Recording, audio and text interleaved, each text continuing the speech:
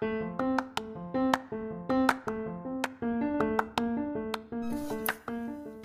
there, teacher friend. I'm Tanya, your host here on the Literacy Treasures podcast, where we will pack your instructional toolkit one literacy tool at a time. My literacy treasure chest is full of tips, tricks, tools, and strategies for teaching your readers and writers. I'm here to share my literacy treasures with you because I want to make your busy teacher life a little bit easier. Welcome to the Literacy Treasures podcast. Let's add another tool to your literacy instructional toolkit.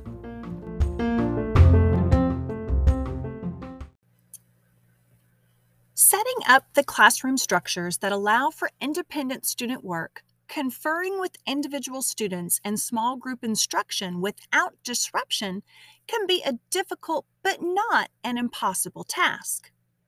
If you're conferring and meeting with small groups and it's just not going the way you would like, keep listening.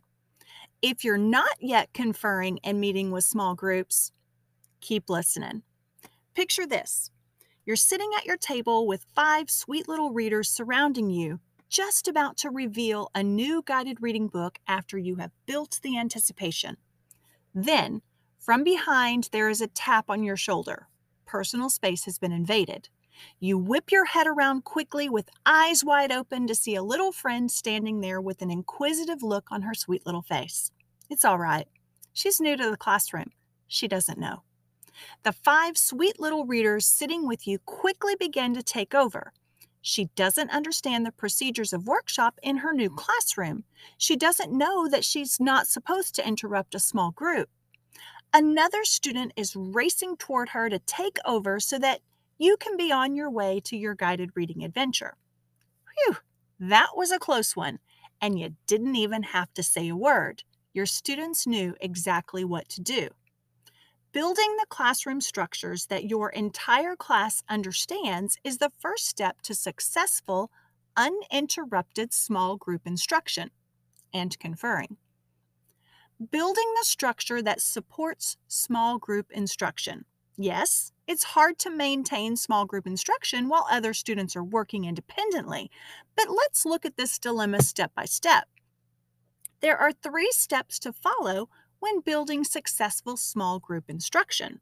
Number 1, set up procedures for workshop and independent work that will alleviate interruption and distraction while meeting in small group.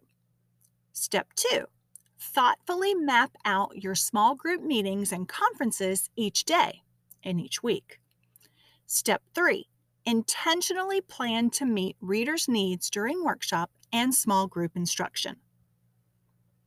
Step 1, setting up procedures for workshop and independent work that will alleviate interruption and distraction while meeting with small groups. You must teach them. They don't come trained. Each teacher runs their classroom differently, but it's been my experience that small group instruction expectations are the same. You've all heard these words before. Please don't interrupt the small group unless you're bleeding or there's a 911 emergency. Okay, so maybe those words haven't been exact, but they all have the same message. In the scene that I painted before, there was a new student in the classroom. She didn't know the procedures, but the students did. They didn't enter the classroom that way on the first day of school. There was training involved. Before I could ever meet with a small group of children and have a successful meeting, my students had to be trained. Readers needed to know how to engage in independent work. Readers needed to know how to ask for help. Readers needed procedures for handling unexpected situations. Readers needed to know what to do when I was not immediately available. First things first, Reader's Workshop had to be launched. Procedures had to be taught. Independent reading strategies and tools had to be introduced. Mini lessons had to be designed to teach Reader's Workshop procedures. Mini lessons had to be designed for choosing books to read independently. Mini lessons had to be designed to share and practice strategies and skills for using tools to engage in reading.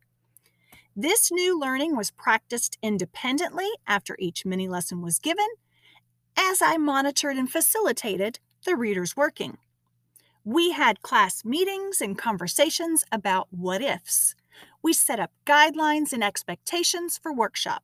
We had a go at me working with a small group while the other students read independently, until finally we were a well-oiled machine. Okay, maybe not well-oiled in the beginning, but squeakily working towards efficiency. I know someone out there is thinking, well, that won't work with my class. Yes, it will. I've had some, shall we say, very unique groups of students over the years. Yes, it works even with your most unique and challenging children. When you launch your workshop, reading or writing, build in procedures that provide answers for just about any situation that can occur. Launching a successful workshop in September will not address every situation until June of that school year. Take time to revisit those procedures to monitor and adjust for the specific situations that occur throughout the year. The reflective teacher makes changes based on the needs of the students. There are 5 mini lessons that will help set up the classroom structures for uninterrupted small group instruction. These following 5 mini lessons will give your readers the tools they need to stay engaged during independent work. Mini lesson number 1, finding reading spots. Readers need to know the expectations for where they can read and how they can get comfy and cozy. Readers want to be able to be comfortable when reading and doing the work of real readers. Help your readers understand the do's and don'ts of spreading out and getting set to read. Mini lesson number 2, maintaining a book basket. Whether you are using a basket, a box, a bag, or some other tool, your readers need to know how to maintain that tool. Help your readers understand what kinds of things a reader keeps in his or her book basket. Give your readers tips and strategies for locating books that are just right for them. Help your readers understand the importance of a reading toolkit to engage in the work from the mini lesson. Mini lesson number 3, getting help during readers' workshop. Asking for a conference. It's inevitable. Readers are going to need help, especially learners who are still developing their skills and strategies to become better readers. When readers are practicing the new strategies and skills taught in the classroom, they're going to need some assistance and guidance. They need to know the procedures for getting your help when they need it without interrupting your small group lesson. This could be clipping their name on an I need a conference sign. This could be signing up on your conference clipboard, or whatever procedure you have for readers to gain conference time with you. Mini lesson number 4, getting help during readers' workshop, addressing the what ifs.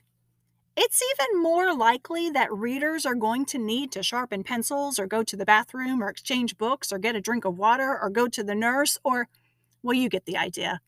Make sure to provide a lesson on the what ifs so your readers are not interrupting a small group lesson and their classmates during independent reading for the little things they can begin to manage on their own. Set up and teach procedures for going to the bathroom or sharpening pencils or getting a new book or turning an assignment or whatever it is your students will need. Provide a mini lesson to let your readers ask the what ifs. Discuss, address, and anchor chart the answers. Which brings us to mini lesson number 5, guidelines for readers' workshop. Readers need to know the guidelines and expectations for readers' workshop. They need to know what the workshop should look like and sound like. Readers should know what is expected of them each and every day they are sent out to workshop with their book baskets and reader's notebook after the mini lesson. When you successfully launch workshop, your students will be able to assist each other and work through distractions and interruptions when you give them the tools to do so. Step 1 was all about setting up your classroom environment and the structures to better accommodate small group instruction. Workshop is set up and running.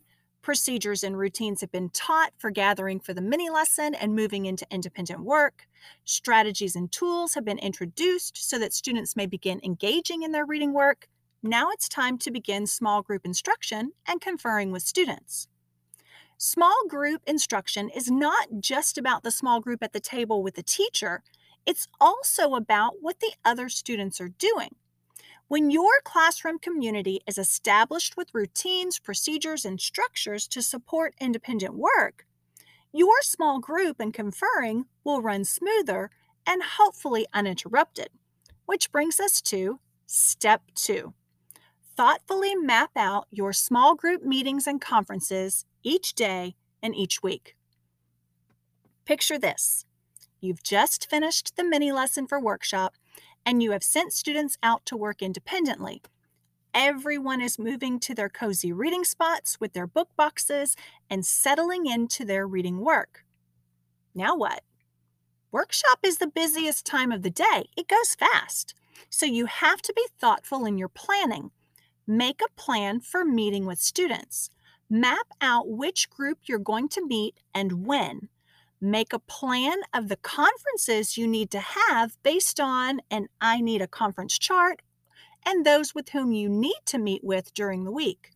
Sure, this is probably going to change throughout the week, but you've started with a plan and it can always be adjusted.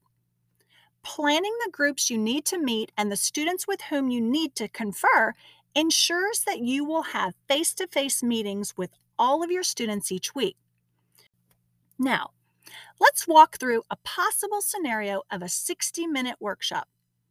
The mini lesson is completed in about 10 to 14 minutes. Students are moving into their independent work time and will spend about 40 to 45 minutes doing that. So the teacher grabs her clipboard and small groups folder. As students are transitioning, the teacher walks around the room and tells the first small group to gather at the small group table. The class is settling, the small group is gathering, and the teacher moves over to one student to confer for about 5 minutes. The teacher may confer with another student for another 5 minutes. The teacher then meets with the small group for about 15 minutes. Teacher asks the second small group to gather at the small group table, and she goes off to confer with another student while the second small group is settling in at the table.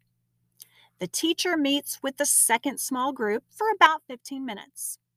Then the whole group gathers for the share portion of the reading workshop for the last 4 to 5 minutes of the time.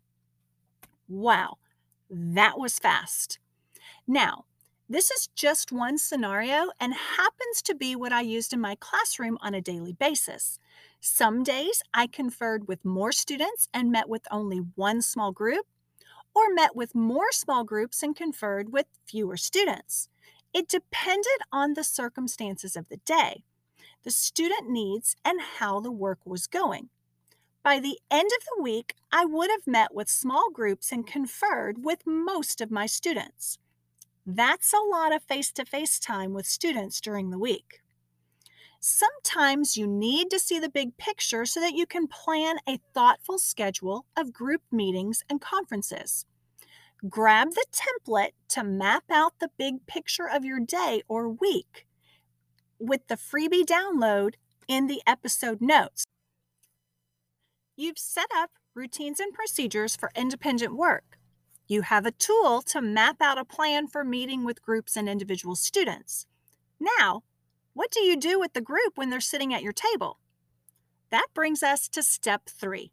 Intentionally plan to meet readers' needs during workshop and small group instruction. Picture this. You've made your plan for meeting students to ensure that you have face-to-face time with each student in the classroom this week. You've pulled your students to the small group table. They're looking at you, and you're looking back at them. Now what? How do I make the most of this time with my students? Thoughtful and intentional planning. Planning for small group instruction can go two ways: a traditional guided reading group or small group strategy instruction. In order to make a thoughtful and intentional plan to get the most from your students, you must examine their readers' notebooks, look over your anecdotal notes, review their latest running records, replay the conversations they've had with you about reading. This will enable you to make note of their strengths and needs based on the reading profile you have built for each of your students. This information will inform your small group instruction to make a thoughtful and intentional plan to meet your readers' immediate needs. Now, planning for small group instruction. First step, planning for guided reading. Number 1, note the strengths and needs for each student in the group. Number 2, choose a book that will build on their strengths and nurture their needs. Number 3, plan how students will engage in the book. Choose an engagement tool. Number 4, plan how students will respond to the reading. Choosing a book means finding a short text that will build on the reader's strengths but will also nurture a need. Now, choosing a book to use with your group requires you to know the text. Think about what supports the text will offer the group and what features will challenge the group. Decide how you will support the challenges of the text while students are reading. Decide on an engagement tool. This is a tool that will help keep students engaged in the text, guide them through the new learning, and aid in their building comprehension. Next up, planning for small group strategy instruction. Number 1, note strengths and needs of each student in the group. Number 2, choose a strategy with which students have demonstrated a need. Number 3, plan how students will engage in the use of the strategy with an engagement tool. Strategy groups are more fluid than traditional guided reading groups. Strategy groups are students put together who have a similar reading need that can be addressed within their self-selected text, but during a small group session. When you reflect on your conferring notes and the work you have observed in your readers' notebooks, you will find students who may read on different levels but have a similar reading need.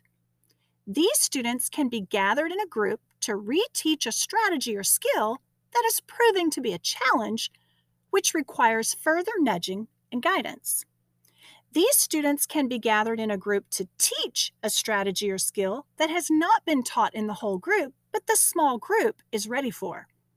Decide how you will reteach or teach the strategy for students to try out within their self-selected texts. Successful small group instruction is so much more than just a group of 3 to 5 students gathering together for a lesson.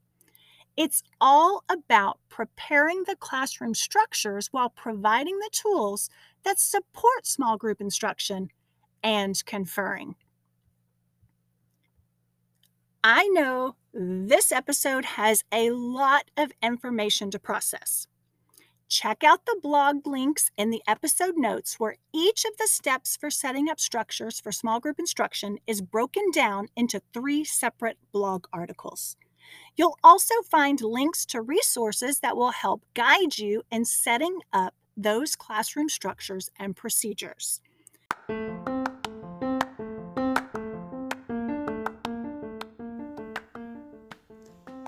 That's all for today. I hope today's Literacy Treasure Tip finds a place in your instructional toolkit to help you and your readers move forward. Until next time.